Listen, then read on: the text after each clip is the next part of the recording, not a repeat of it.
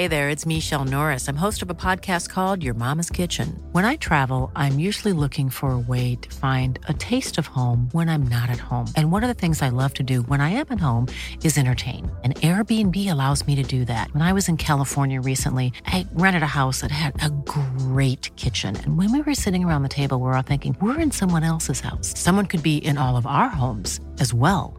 If you have a home, but you're not always at home, you have an Airbnb. Your home might be worth more than you think. Find out how much at airbnb.com/host.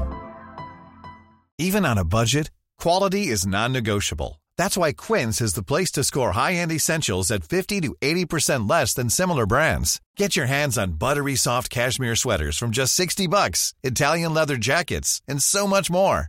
And the best part about Quince, they exclusively partner with factories committed to safe, ethical, and responsible manufacturing. Elevate your style without the elevated price tag with Quince. Go to quince.com/upgrade for free shipping and 365-day returns. You're listening to the Hawksby and Jacobs Daily Podcast. This is Paul Hawksby. And Andy Jacobs. It was quite a long delay. And this is the H&J Daily. Yeah, The what longest happened there? delay. I don't know. It was like we're on via satellite. I don't know. We kind of are, really. We're still working from home, of course. Thanks for listening today. We've got a few highlights for you. Ed Chamberlain from ITV Racing joined us. He's preparing to come back and present from his box room at home, isn't he, Andy? He is. And it was great to hear from that old stager, Tommy Cockles. He was on great form, wasn't he, the old he told comedian. us. It was amazing.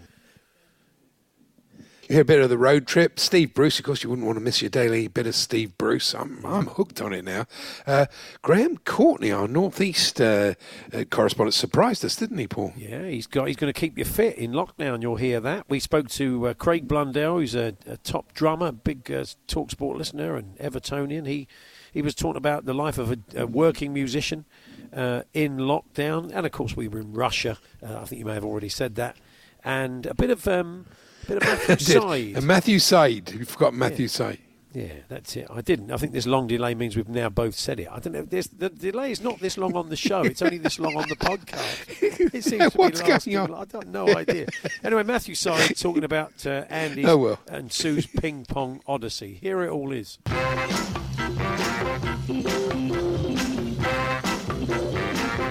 I start the show with news of Elon Musk, the owner of Tesla. You may have seen this. He's just had a newborn baby, and he's called the baby XAEA-12, which is, no, really, honestly, XAEA-12. And I was thinking, if he becomes a footballer, would be known as 12-0. Oi, 12-0. What are you going to call him if he's a footballer? XAE? XE. Yeah. So are you spelling it? A. Tell me. Yeah. XAE, like AE connected. Yeah. A-12. A-12. Okay, right. It's not a robot. It's definitely a child, is it? It's a child. It's a wicked thing to do, isn't it, to give a child a name like that? Seriously. What would his mates call him? No, it's not. What of his mates Exy. call him? I have no idea. Oh, I can't think. Yeah. Don't worry about it. Don't put too much thought into it. No. Angel Di Maria's wife, we were talking about her yesterday, and one of her complaints was that, which I noticed today reading it out, was that the women in Manchester were too skinny, which is quite odd coming from someone married to the world's thinnest man, whose nickname is the Noodle. It's incredible. Why would you object to that? It does seem odd. I know it is. Derek Chisora is selling coronavirus masks ahead of his fight against Alexander Usyk. Yeah. And I'm thinking, well, that's good, but I'm not sure I want to buy my PPE from Derek Chisora. Might go somewhere else.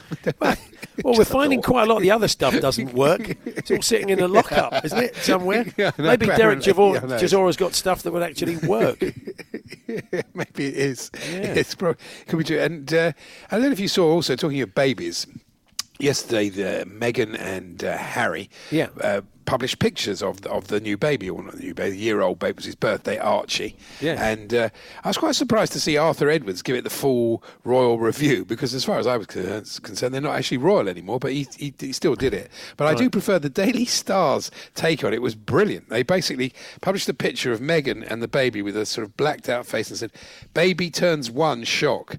And the caption is, "A baby who lives in Los Angeles turned 1 yesterday." Oh, So I think they're clearly making a point. They're making a point. I think they are. Certainly, yeah.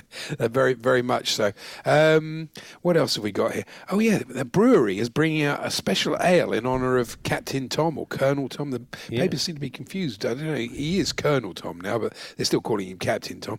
But although there's a charity element, I'm not sure this is right, all this marketing around him. Although I am considering bringing out a range of Captain Tom Moore underpants, like Calvin Klein with his name on the waistband. They do a well. vast portion of which will go to charity. I think people would buy them. I think they would, wouldn't Do they? you think they would? Yeah, I think they would. I think people are buying anything with his name. He's hot at the moment, obviously for all the right reasons. He's very hot. No, but definitely for all the right reasons. Yeah, no, it's good.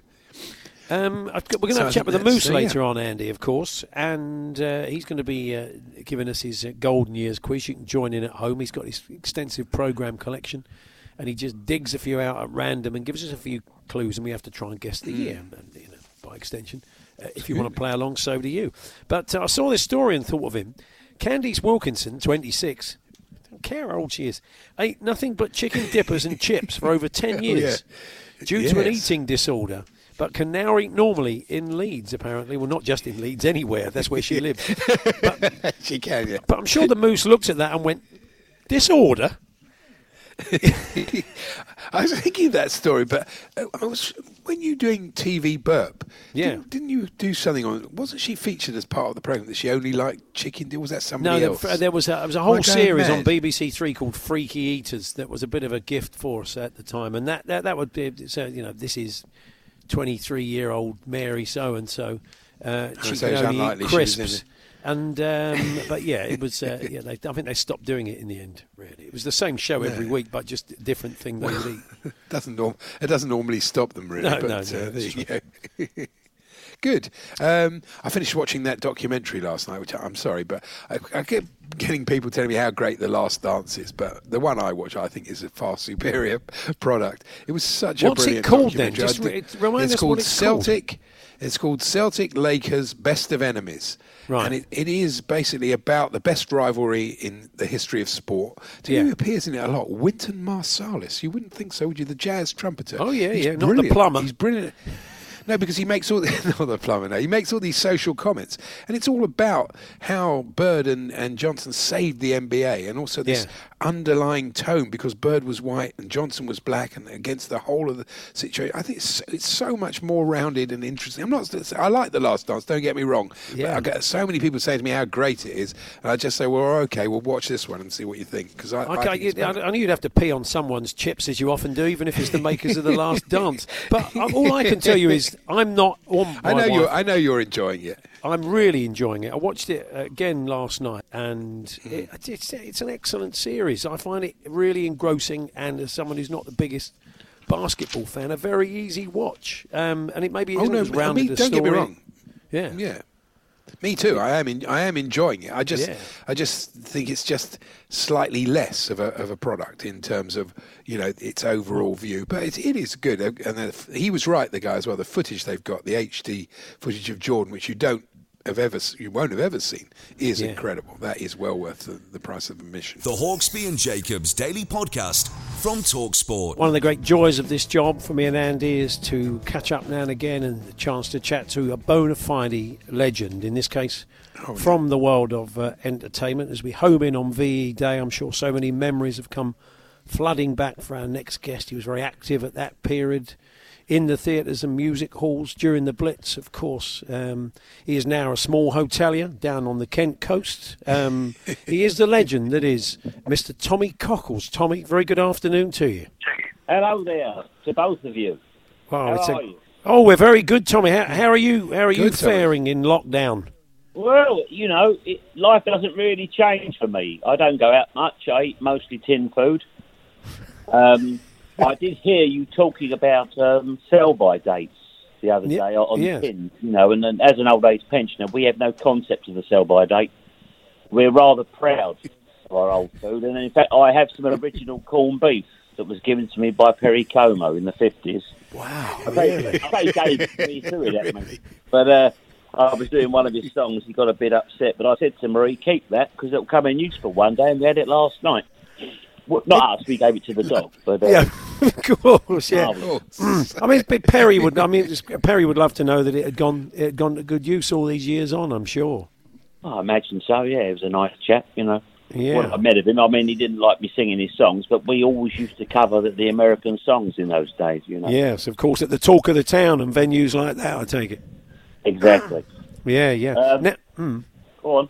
No, I was just going to say, Tommy, and Vera Lynn, of course, has been very prominent. We'll Meet Again has been played a lot, not just because of VE Day, but also because of the situation we find ourselves in. I just wonder, you must have worked with Vera many times. I did work with Vera, and she is, you know, she's an enigma.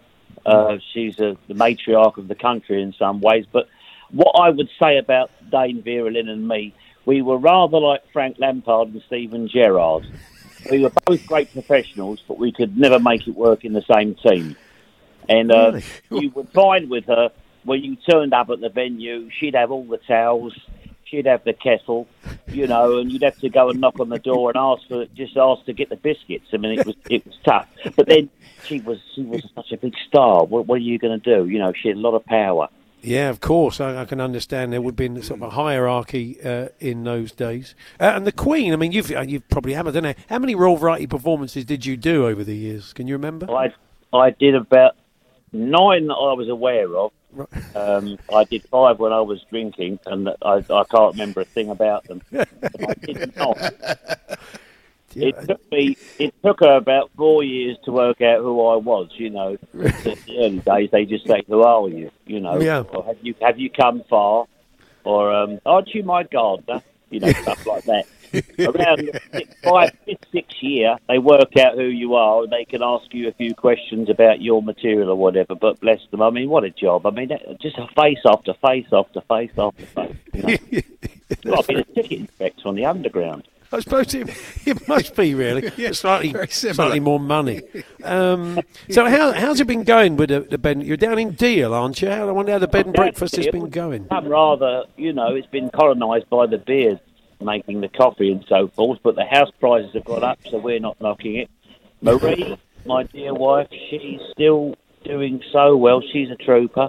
She has been making surgical masks, knitting them actually, for people on the front line. Not the nurses, the paper boys and the ice cream men, those people. But I'm not sure there is any scientific proof that wool is any protection against the virus. No, I mean that's true. I'm not sure knitted. Actually, once knitted out away, could be. Could get a bit hot under there. They're rather baggy, so I can pack that in. You're wasting your time. Yeah. Well, it's keeping her busy. I think that's because the hotel's obviously closed at the moment, so it's keeping her busy. We were due to have Ollie Murs down, but obviously he won't be coming after what's happened ever. But everyone's cancelled, Paul. It's terrible. It is a shame. Yeah. I mean, can you think of some of the great names from showbiz who've stayed? What's your hotel called, Tommy? Is it? We just call it the Meadows. Lovely. That's lovely. It's nothing fancy. 2 up, 2 down, 4 cereals. We've got a bird bath out the back. Birds never come for some reason. And all my friends in showbiz come and stay with us. Last year we had to get rid of Earth, Wind and Fire. Right. They were touring, you know. I love their music, Boogie Wonderland, but, you know, they left a ring round the bar and they shut the Radio Times about, and I said, put it back in its cover, because we have a leather cover for it, you know. And on the 3rd day, I said to Marie, I've had enough of this, and I puffed up my rod. I went in there, I said, you got out. And they went, Jack Smart, I can tell you. Because they left, I said, no, the bass player scratched my Allegro with a bit of keys, and I've made a mental note, no more jazz funk bands. No, well, I think that's, I can completely understand that, yeah. I was going to say... Yes, Andy? Well, I was going to ask Tommy, you don't know, but is it true that Captain Tom Moore was a big fan of yours back in the day? Apparently so. I have no recollection of it. I've been told he was a fan. You know, I did lots of stuff for the troops. Again, it's a blur. You turned up, you know, they made a small pontoon stage. you played the spoons or whatever. They all sat there in the sun or in the rain. If you were in the tropics, it was very hot. We did perform for the Gurkhas, of course, and we used to pay them in salt, which is why they were so popular. All right. Very good, yeah. Cup finals, Tommy. I mean, did you ever do it? I mean, you've probably been watching all the old football like all of us, but did you ever perform at an FA Cup final? I was, a lot of these things are sewn up, but I was down to sing at one of the Charity Shields, but I got picked by Rod Hull and Emu. Oh. Yes, that's a shame. I didn't even bother to watch. I didn't go or anything. I was very hurt by that because my team were in the final. Yeah. Now I've also noticed on the Great Talking Pictures channel a lot of those old vintage movies. A lot of your contemporaries, great friends of yours, Will Hay, etc. I've seen some of their films on there, The Crazy Gang, and there's a series of your films that have popped up that people don't really remember. I understand. Yes, they're generally showing the stuff when the people involved are dead, so they haven't got to pay anyone. But I made a series of films, the Periwinkle collection, but unfortunately they came out at the same time as Norman Wisdom. Right. And it was a top rank. Well, who are we going to show? Norman Wisdom films or the Cockles films? And of course, he had the extra benefit. He was prepared to hurl himself around like an epileptic. I wasn't. But Periwinkle gets the sack. Periwinkle, the fallen angel. Periwinkle goes to war. Periwinkle gets ahead. All that sort of thing. They were very similar to the Norman Wisdom films. I think that's why they got pilled. But hopefully they'll stick them on this afternoon or one of these days, and we can all sit back and enjoy them. Yeah, that will be fantastic to see them again, certainly. So, look, Tom, it's been an absolute joy to talk to you. You are keeping safe, you and Marie. I take it you're both well at the moment. We don't go very close to each other. We're at that stage now when we're offering in different rooms. Yeah. It's easier, isn't it? It is. As long as she can hear me, that's I can hear her, and it's comforting to know she's somewhere up the top of the house wandering about. But we haven't had a cuddle for a while, which is a shame. But hopefully, when this is all over, we can all have a great big cuddle.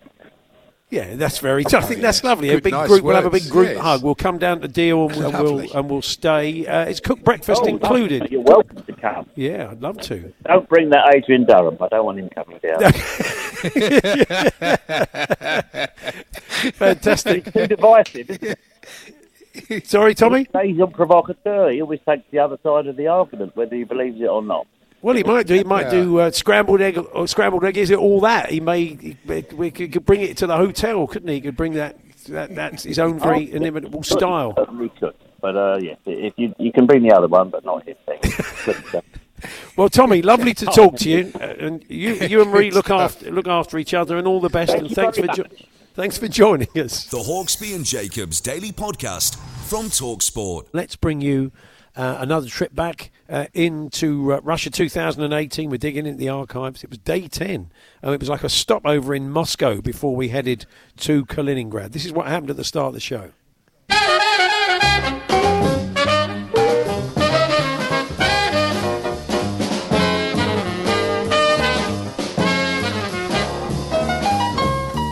Now, a bit of bringing you up to date from where we were yesterday when we left Sochi. What a tremendous mix-up last night when we arrived at the Ibis Hotel. John and David, our producer and football editor, had to share a room. But there was a mix-up over the booking, so the room booked was 2 single beds, but it wasn't available. No. So the bad news was they had to share a double bed. The good news is they're now engaged. It's great. It's so good. It's the first TalkSport wedding. Congratulations, boys. And one of you surely must have used the line, that wasn't a pillow. Surely. It's too tempting, isn't it, really? Taking you back to John Candy, etc. Now, before that was one more white-knuckle ride with our fixer, Nikolai, or Lewis Warnock, as we call him. He looks like Neil Warnock. He drives like Lewis Hamilton, so we call him Lewis Warnock. Lewis Warnock, yeah. I'm proposing a new theme park based on his driving, Warnock World. There's the U-turn, helter-skelter, the wrong lane lottery. I love it. Oh, some of it was so bad, wasn't it? Yeah. And we got on the plane, and John is a bit of a nervous flyer. So it didn't help. Our producer, It didn't help that our steward's name tag told us that his name was Fail. Yeah. I hope his first name wasn't Engine. Or He He could have been Engin. He could have been Turkish. Yeah, he could have been Engin Fail. Engin Fail. That wouldn't have been good for a steward, would it? Oh, that would have been a disaster. Well, not a disaster, obviously. Last thing you want. No, we tried to reassure him that it couldn't be worse than driving to the airport with Lewis. No, but, that's right. It was one of those flights where you sit at the back, and sometimes on a plane, you're not aware you're even moving, but it was turbulence all the way. And I could feel every one of those 500 miles an hour we were going at. You really felt like you're on a theme park ride for 2 hours, didn't you? Yeah, I did. And just at that moment you asked for hot coffee and the thing starts going sideways. Always a joy. As we came into land, the stewardess announced, the captain will now turn on the fasten the seatbelt sign. And John said, when's he ever turned the expletive thing off?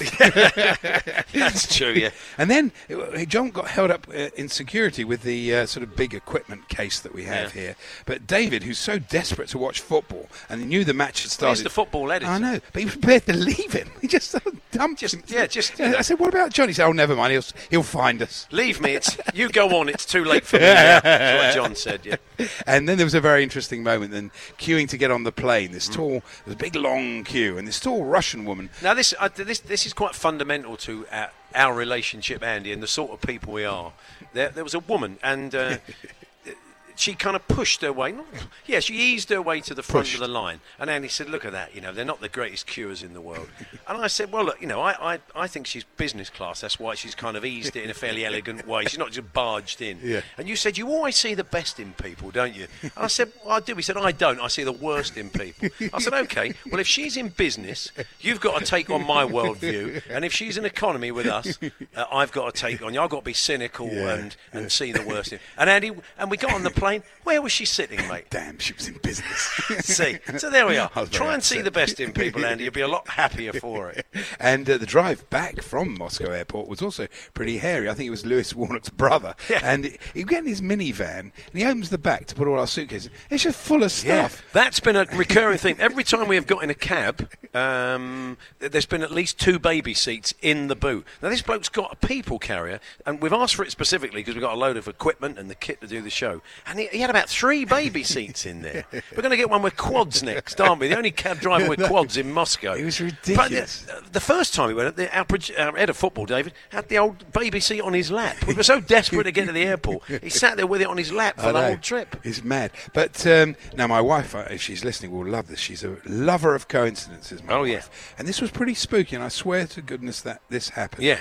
And Paul and I were making our own way to the venue this morning, quite a distance from John, who was another part of the city coming from it. And anyway, we get on the tube, and we're standing there waiting for the tube to come, the metro. The doors open, and I swear to God, there's John standing there. Same carriage. Same carriage. What are the chances? We'll ask Steve Freeth later on from Bet365. So weird. I mean, of all the tubes in all the town. Yeah. All that. And then we get on the escalator. Yep.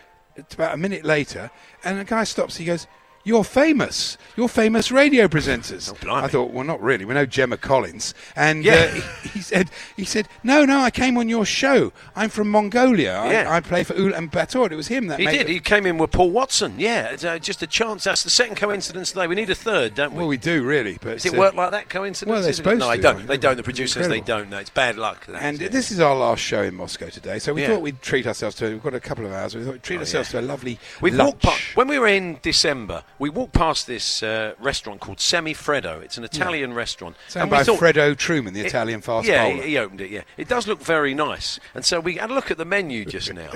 And basically, it was 25 quid for a bowl of ravioli. 24 to be fair. Oh, OK, that's all right then. You'll probably get about 4 bits. So I said to Andy, no, come on, that's ridiculous. We're on a budget, for goodness sake. I hope the accounts department are listening. We're not taking the mickey, folks. But, we're on a budget here. So, but I was thinking, that Semifreddo, what are the prices in Freddo like? We take it Semi's a little bit cheaper. But we're not going there. Well, I was prepared, but, what can I do? And the funny, if we were talking food, we were talking holidays about after the World Cup, because it's I know you don't have no sympathy for us listeners, but it is quite grueling. So a lot of the people get the violins out. You've had 2.5 weeks at the World Cup travelling around watching matches. Yeah, we really feel sorry. Don't even attempt. Do not even attempt that, Andy. And David, our football editor, was going on holiday. I recommended Italy to him. I said, it's almost impossible to get a bad meal in Italy, as opposed to here, where it's almost impossible to get a good one. But Yeah. never mind. He's I'm going not to go there and complaining. think they're the best drivers in the world by comparison. It's And he's true. still about going down to southern Italy, where that is a complete... Imagine our fixer heading down there. He'd teach them how to drive badly. Yeah, they think, they'll be doffing their cap to him probably as they're driving, won't they? Works for Yeah. me. Update on John's headphones, who may have... He's abandoned them now. He's now using a handheld mic. He wanders around the pub with it like a crooner. Where you're from handing roses to the lady.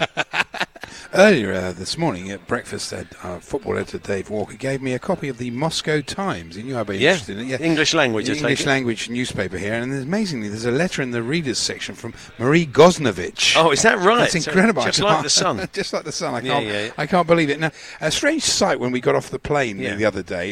You know how your ears go when you're sort of flying high. Yeah.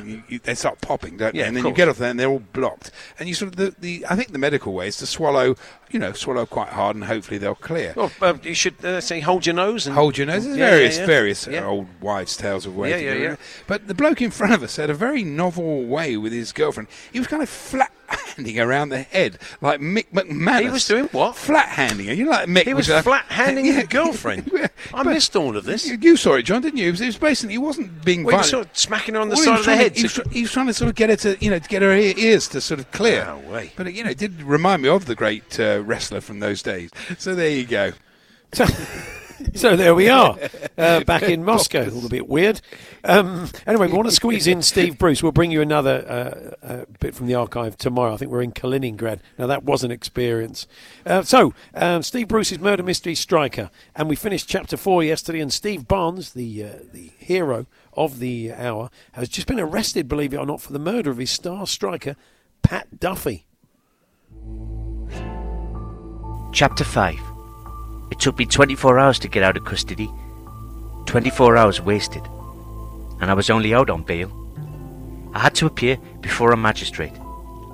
The magistrate made it very clear that bail in a murder inquiry was most unusual, but as I had made certain sureties, paid an immense amount in bail, surrendered my passport, made promises to be of good behaviour, etc., he was going to set me free.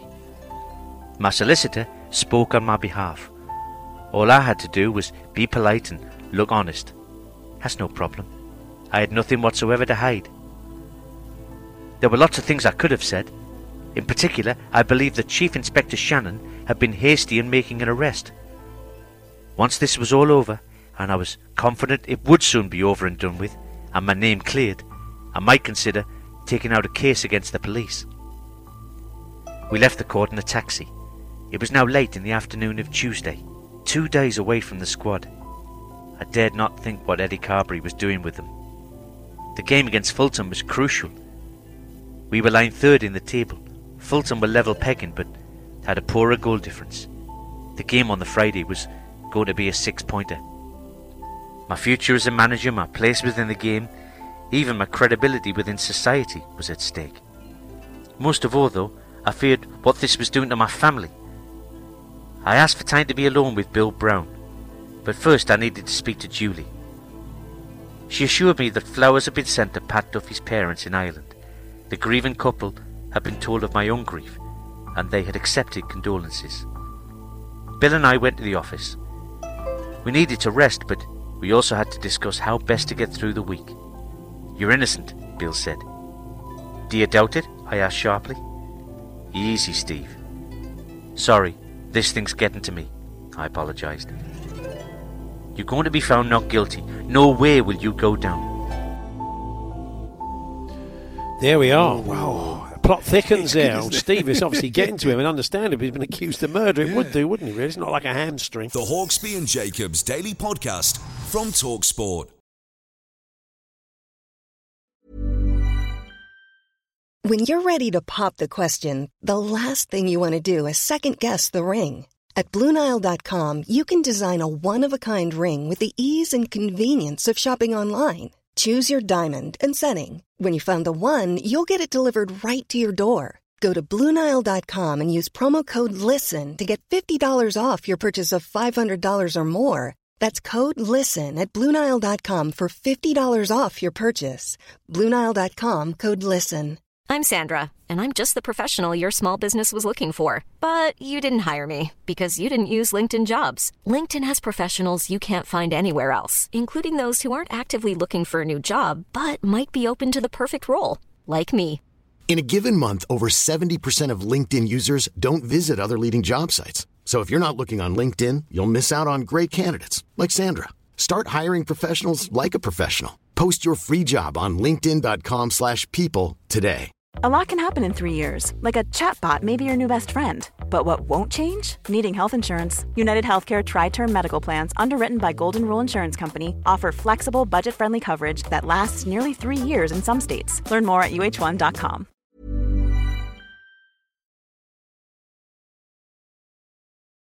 The Hawksby and Jacobs Daily Podcast from TalkSport. We've been highlighting the plight of different professions in lockdown. Those people that, on the face of it, you'd think would be finding it quite difficult to work at the moment. They have sporting interests, of course, and that's true of our next guest. Craig Blundell is a top drummer. He probably would have been touring now, off doing clinics for all the big drum and cymbal companies around the world. But he has still found a way, I discovered yesterday having a chat with him, to keep himself very busy at home. He's a massive TalkSport listener and big Evertonian, and he joins us now. Good afternoon, Craig. Good afternoon, Paul. Good afternoon, Andy. Yeah, good to talk to you. Thanks for doing this. You're on your drum kit, aren't you? We're going to have a bit of a drum lesson. That's something we're going to come on to. But could you just give us a little bit of evidence that you are right in front of your kit at the moment, Craig? I am here. This is what.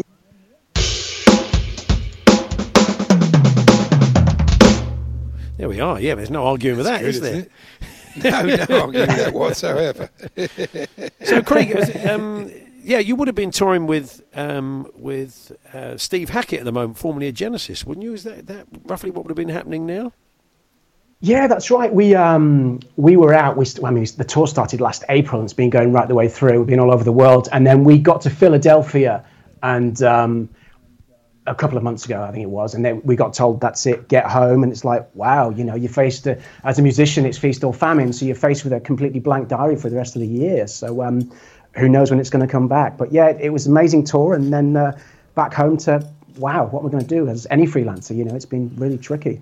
Yeah, but you've kept busy, haven't you? I mean, I didn't realise that the sort of technology allowed you to do this to that extent, but you've been working with different people from home. Oh, it's been amazing. I mean, we live in an era with technology, like your industry as well. Is that I have silent drums. So I work with a company called Roland, and we have these thing called V-drums, virtual drums, where essentially I can play 24/7 and not annoy the neighbours, all on headphones. So I've been working with someone we spoke about yesterday. I've been working with Matt Berry on his album, and we've just been bouncing files over the internet at all times of the night and morning, and neighbours are fine. So yeah, it's been great. Yeah. Matt Berry, of course, is Toast of London, Toast. And the music that he creates all the music for the series, and you've played on those in the past, is that right?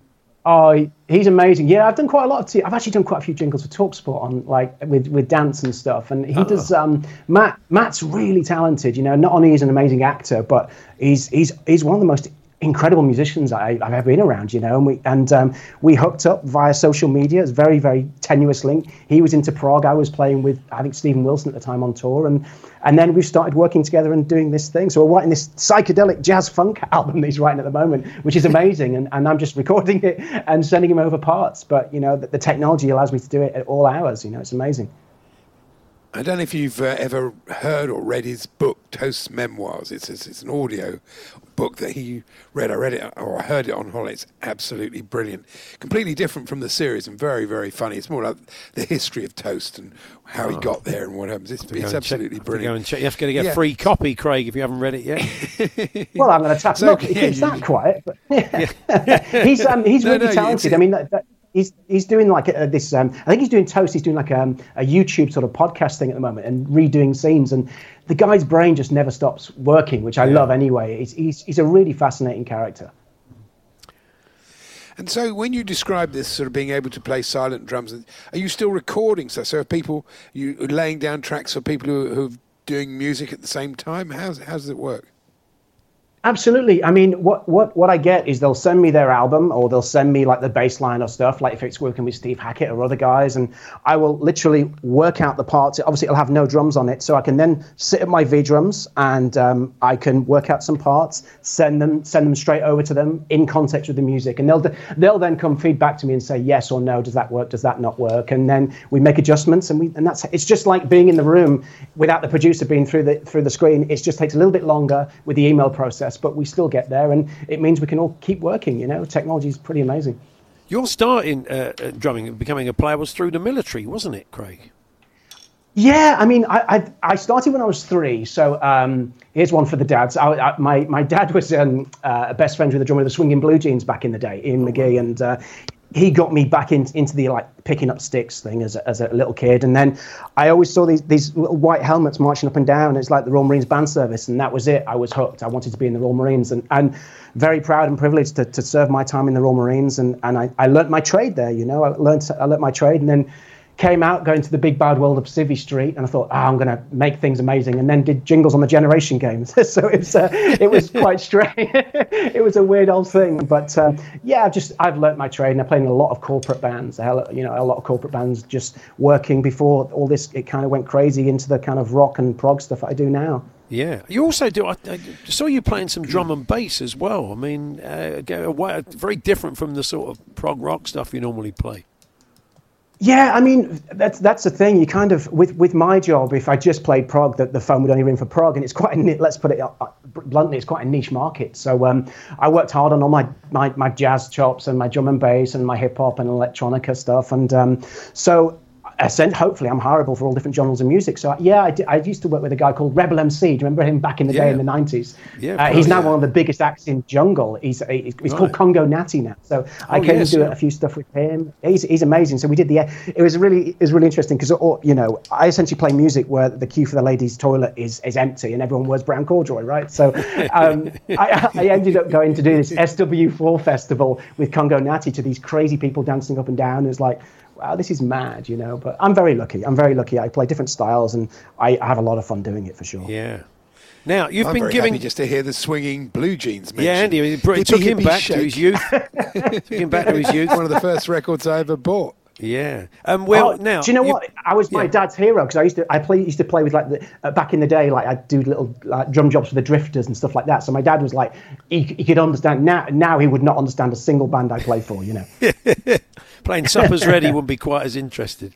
No, exactly. Yeah. Now you've been giving drum lessons as well, haven't you? I see you've got a kind of masterclass, which is a sort of paid for thing you do globally in lockdown, but you've also every week on Facebook been doing a free sort of basics tips lesson for people, haven't you? Yeah, I just think it's really important. Everyone's struggling for material and nobody can travel around. So I do these masterclasses every Sunday. Actually, I got Dancer in there last weekend to come and study with us, and he loved it. I fried him a little bit, which is great. And but yeah, just giving away like a little free lesson once a week, just to keep spirits up, and just we have a lovely community, the drumming community. Like the broadcasting industry, it's pretty amazing, and you see who your friends are. And I thought everyone's been wonderful. Like all my companies, like Roland and Mapex and Peisty, all the people I endorse, they've all been great. And if I can't give a little bit back to people and make people smile through either a play along or a drum lesson, then it's a sad day. So I'm trying to do it every week for sure. Now you've got I think you're going to say you're in front of the kit. Andy's are they a couple of drumsticks you got there? Well, improvised. Okay, so you're going to get Andy into a little basic exercise. We'll be able to hear him on his workstation there. So we got a little basic thing you want him to try, Craig. Yeah, sure. I mean, it's just getting on the ladder of drums. It's that thing when you were at school when you used to pat your head and rub your tummy, and you can normally tell the drummers straight away because they're just like, oh, right, you can't do that. So it's the interesting thing. The interesting thing with drums, if you can count, essentially, it's relaying the information for your brain down to your four limbs. If you can do that, you can do anything pretty much, really. So, Andy, all we're going to do is we're going to count to 4. But what we're going to do is in the middle of them, we're going to put an and. So we're going to go 1 and 2 and 3 and 4 and 1 and 2 and 3 and 4 and. Every time I say the 1 and the 3, you're going to play the bass drum. So we'll have 1 and 2 and 3 and. So that'll be the right foot. 1 and 2 and 3 and 4 and 1 and 2 and 3 and 4 and. Now the right hand is going to play all of that. He's going to go the 1 and 2 and. So it's going to go 1 and 2 and 3 and 4 and. So the right hand is essentially playing 8 notes.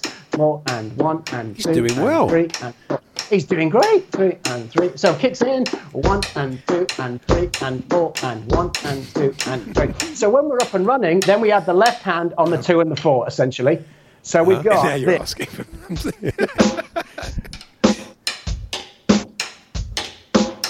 No, he's now like a 5-year-old back. Remember that film, The Tin Drum? Gunter Grass. It's turned into that, I'm afraid. It's just a kid bagging a drum now. So you tried, Craig. fun, You though. tried. So every Sunday on Facebook, people can find these. Is that right? Yeah, I mean, I kind of put the lesson out on a Thursday or Friday on Twitter and all that sort of stuff. And then I do my masterclasses through my website at the weekends. And we're getting members from all over the world. And I'm getting a few people in, which is lovely. And it's been great. It's been great. And the support from people has been absolutely wonderful, you know. It's not surprising I had a bit of natural ability. My dad was a drummer. He was a drummer in a group called the Monarchs of Melody in about 1930 or something like that. Oh, that's fantastic. Fantastic. I know. Monarchs That's of amazing. Melody. A big band sort of thing. So I didn't hear Was that it a John big? was speaking. Was What it did a you say, big Craig? band, Andy? Was it like? Was it? I'm not sure what they were really. They used to do tea dances, did they? Yeah, I think so. I think they just one of them, that was it? He Okay. loved that. Yeah, Oh, he was good at marvellous. that. Yeah, fantastic. Craig, it's been great to talk to you. Craig Blundell, that's BLUNDELL.com. All the details there, the masterclasses and more, and what Craig's up to. Why don't you take us out? Let your imagination run wild, and you can play us out into the travel, Craig. Lovely to talk to you. Lovely to talk to you too, guys. Stay safe. Here we go then.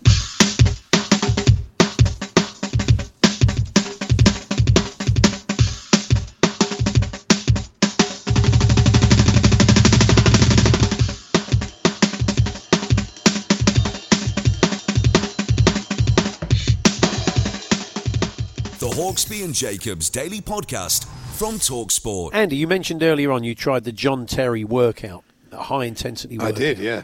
Sydney Oh, Cummings has been doing tough. it for Ollie, as he just told us. He's been trying these workouts, an online workout.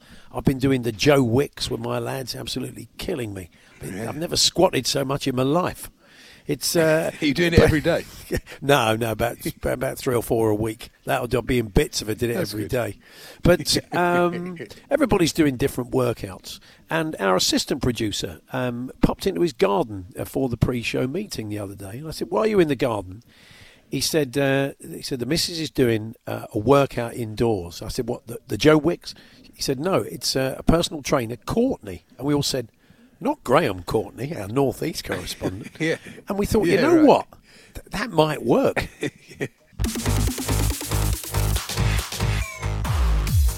Well, I'll tell you what, this should be an absolute cracker, it really should.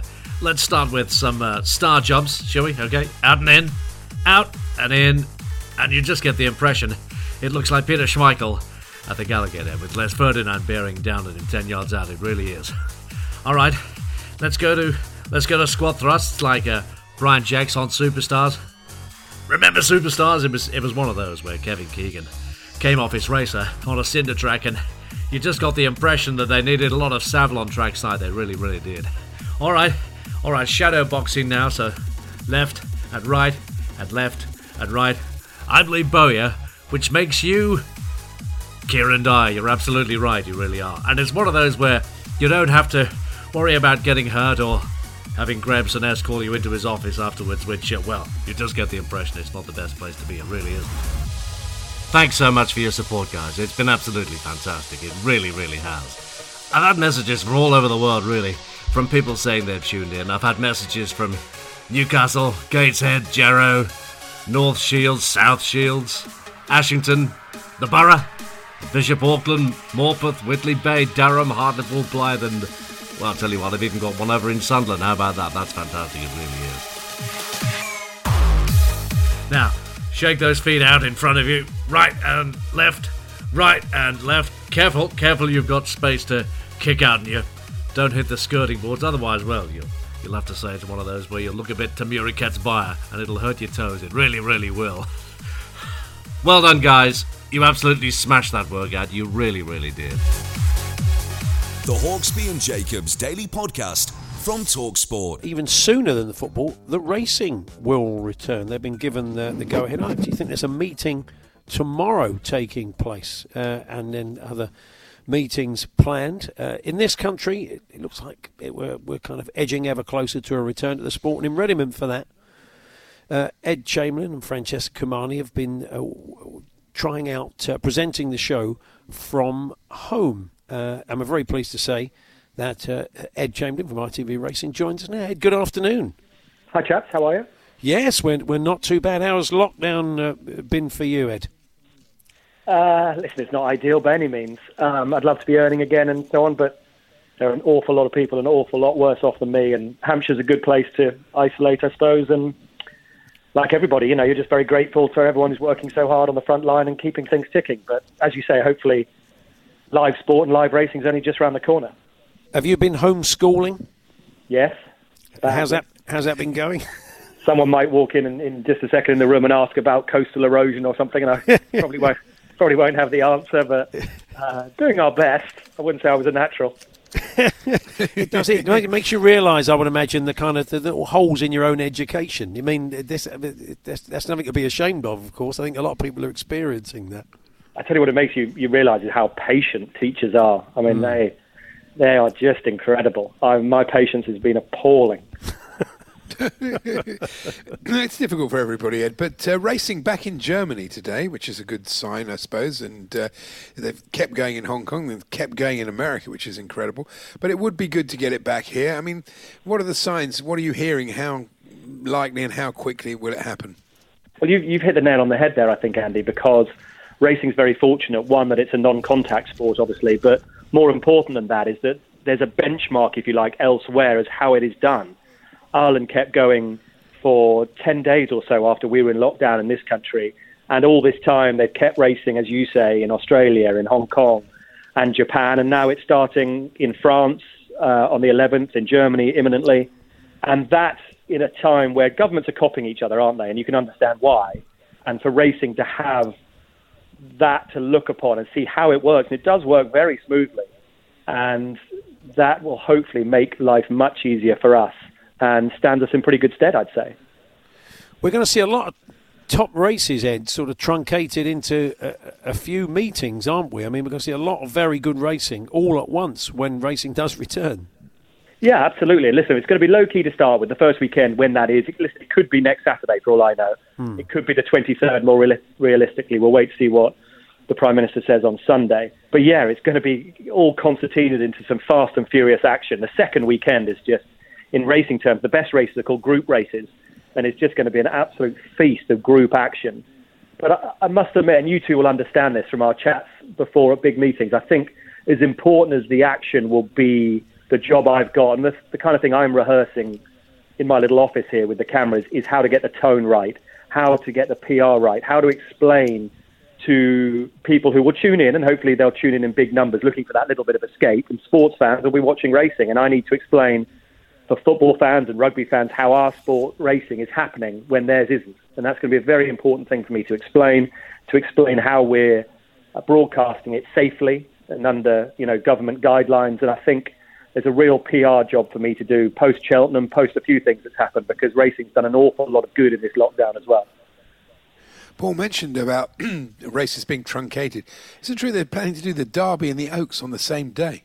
Potentially, yes, but Epsom's got a problem. I'm not sure if you've been to Epsom, Andy, but with the Epsom Downs, that is a public area in the middle of the track, which gives Epsom a bit of a problem. So, listen, there's ways hopefully around all these things. So they've made their submission, and hopefully that is very much the plan, to do both the classics on one day. I mean, that will be some day, and Epsom will be a strange place if it's empty, but those two classics, Epsom, as you know, is a completely unique track, which makes those races so special. So I've got everything crossed that they can be run at Epsom, which I always describe as like presenting it at Anfield or the old White Hart Lane, because the closest racing gets to it, with crowds on both sides and the buses and etc. It's like a cauldron normally.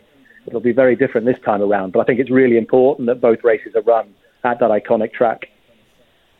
What about the horses travelling? Because, our big races, horses love to come from Ireland, they come from France, they come from Japan, they come from America, they come from all over, don't they? So will that still be able to happen, or are we talking about basically at first just horses that are based training in this country? The answer at the moment is we don't know, but all this time, during the entire lockdown, the breeding operations have been working as normal. Mares have been travelling to Ireland from this country to visit Galileo. I've put that in as best terms as I can. And horses have been travelling freely between England and Ireland for that purpose in that time. So hopefully that can happen, because you talk about a Derby and an Oaks. A Derby and an Oaks without Aidan O'Brien and his horses would not be the same. So we'll wait to see what the directive is on that, but fingers firmly crossed that can happen, because I think it probably could. So we've been watching the Jeff Pope's isolation stories on ITV, where kind of cameras and lights and everything were just dropped off at an actor's house and they did their own thing. Is that essentially what's happened to you? They've kind of got you a broadcast kit at home and you've kind of put it all together and have been trying things out. I'm looking at it right now. Right. I'll put you in the picture. I have a monitor. I have 2 bright lights, left and right, and I have 2 cameras in the middle, one of which I can work, and one of which, very cleverly, I don't know how, gets work from HQ. So that camera, when I'm talking, is often spinning. And It was all trialled on Friday. It was very odd in my room. And the key thing, Paul, is I'm sure you do Zoom quizzes with your family and Zoom this and that. The backdrop is so important. Yeah. And I'd left up a bit of sports memorabilia. And when I left Sky, I got a sort of Monday Night Football present, which is from Gary and Jamie, which was on the wall, and I think, that has to come down, and there's a little bit of racing memorabilia going up behind. Might stick the BAFTA in there, you never know, which would be really naff. Oh, yes, well, fair enough. The backdrop is all important these days. Yes, of course it is. That's right. Image is everything. Jason Manford set the standard with book and shelf on bits of paper behind him. I thought that was quite good. Because people's eye is taken away. You don't want that. If you're they kind of want to concentrate on you. I mean, if they're trying to see every spine of every paperback you've ever read in the background, that can be a bit distracting, can't it? Well, I'm not sure I'd fall into that category. I'm not sure they'd be that keen to see me. I think Francesca most definitely, but there's been a big tidy up, because my little office at home is tiny, so I can touch the cameras literally. So there's been a big tidy up, and it doesn't quite look like a studio. This is about as close as I can get to it. And then you've got all the talk back, and my director's working at home, the director's assistant who does the timings working at home, editor working at home, and being able to listen, as you guys will appreciate, it's probably the most important thing of the lot, actually. If that goes down, if my Wi-Fi goes down, I'll be in real trouble. Yeah, of course. But I think people will be forgiving. People will be forgiving. Yes, I think so. We've hopefully worked on that basis for the last 6 weeks. Well, actually, the last 20 years. I'd say so, 20 years, then my 6 weeks. What about makeup, Ed? I mean, you're a fine-looking man. You probably don't need any, but I mean, what would you do with the light? You mentioned the lights there, so you probably do need a bit. I very much need makeup, but the one thing I need at the moment, not something that troubled you quite as much as a haircut, if I'm honest. I look like an absolute shambles. So, there was no need for that. I heard that. We've bought scissors, we've bought clippers and all sorts, and that's scheduled for Monday before another rehearsal on Tuesday. So keep your fingers crossed for that. And we did. Well, you two came into the makeup truck at Cheltenham, if you remember, which was an age ago. So we're so well looked after normally. And this is very different. I've got all my kits. You'll be pleased to hear. Different types of bronzers, different shades. And when we did a remote one from Kempton one day for racing in Ireland. So I've had a little bit of practice. I made an absolute mess of it then, and I will probably make a mess of it next week. But I'm learning. You want to do, if you're trying out those different bronzers, try the Matt Chapman walnut. You'd look good with that one, I think. The mahogany. Yeah, the mahogany. That would certainly look good, I think. And another little idea: the kids are homeschooling at the moment, and what better lesson if Dad's going to be on the telly than home hairdressing? Just give them the clippers, and then just see what happens. It might turn out well. Do you know what's the highest grade you can do with clippers? Is there a sort of grade 10? I think that's barely touching it. That's a comb, I think they call that. Number 2 all over. That could be. Ollie Bell. Ollie Bell's a friend of the show. Wait till you see his barnet at the moment. It's huge. Really? Oh, we had a quiz last night, and he got absolutely ridiculed for his hair. Yeah. The Hawksbee and Jacobs Daily Podcast from TalkSport. People have had different lifelines in lockdown. I think it's fair to say for Andy and his wife, just the two of them in the house at the moment. It was a cheap little gizmo, basically an adjustable table tennis net that they put on their dining table. And Andy decided in week one or day one of the lockdown he was going to teach Sue to play table tennis. She'd never played before. She had no interest. But it's become a passion. Some might call it an obsession. And they reached their flat record last night, 655 shots across the table. Impressive. I mean, no one's going for a winner, let's be honest. You're very much, it's a survival. No, it is. It's amazing the number of people who watch it on Instagram and then say, oh, she's giving you the runaround. Because, of course, she doesn't move. I have to put it back in the same place for her all the time. And it's not a game. The game is we're playing together. Oh, she's beating you again. No, it's a rally. I don't know, people don't get it, but that's what it is. It's a simple game. Keep the rally going. You've got a record. Each day you try and break the record. That's it. It's not great. It's great. It's fun for us. Well, I'm sure delighted with the news of that. He's the former British #1 Olympian, now journalist and author for the Times, of course. Matthew Sy. Good afternoon, Matthew. Paul, Andy, how are you? So I've seen the video. What's fascinating about it for me is the first one. Andy, you knock it across the net. Sue, your wife, she's really struggling. She hasn't got the right grip, and you try and coach her with getting the grip correct. But then the last video that I've seen, it's a fast-forward one, right, where you're playing this long rally. Yeah. But you can sort of glimpse the coordination. I mean, I don't want to exaggerate. You're unlikely to be playing in the 2028 Olympic Games. No. However, you know what? It tells me I was really look. I don't want to overdo it. I was really inspired by it because it shows me that when you put your mind to something, the scope for improvement can be vast. And honestly, I was massively impressed. Really impressed. Oh, that's very sweet, Matthew. And I tell you, a lot of people who make comments have mentioned you. They've referenced you. They've said things like, "Oh, that bears out Matthew's 10,000 hours theory." And it's, I suppose, true, isn't it? The more you play, the better you get. Well, this is the thing about I've had it's quite an unusual life. I was a ping ponger. Went into journalism, write books. I've had a number of different careers, but in all of them, it's amazing how people say to me, particularly on the table tennis, you're a real natural. Because obviously, as the England #1 for a decade, I looked pretty natural, coordinated, good understanding of spin, finesse. But I knew how bad I was at the start. I had seen, as it were, from my own perspective, the journey that you're sort of, to a certain extent, taking as well. And so it never felt natural to me. And it's often when you ask it, as a writer now, I had a tweet from Gary Stevens, a former footballer. He read a column I wrote, and he said, you're such a natural at writing. I'm not saying I'm a great columnist, but I was terrible at the beginning. But I was encouraged. I had an opportunity to write for the Times, an editor who let me keep going. And so if I am, better than mediocre now, it's only because I had an opportunity to write and write and write. And it's taken 20 years to become an okay writer. The accessibility of the game that you played is a kind of great at this time. I mean, Andy, my son went off to get the shopping a couple of weeks back, and there for £6 was 2 table tennis bats, the same sort of adjustable kind of net that you can put on any table, and a couple of balls, and you're away. It's such an easy sport to play, and you can play it indoors. Or play it outdoors. It's great from that point of view. I imagine it's been a lifeline for a lot of people in lockdown.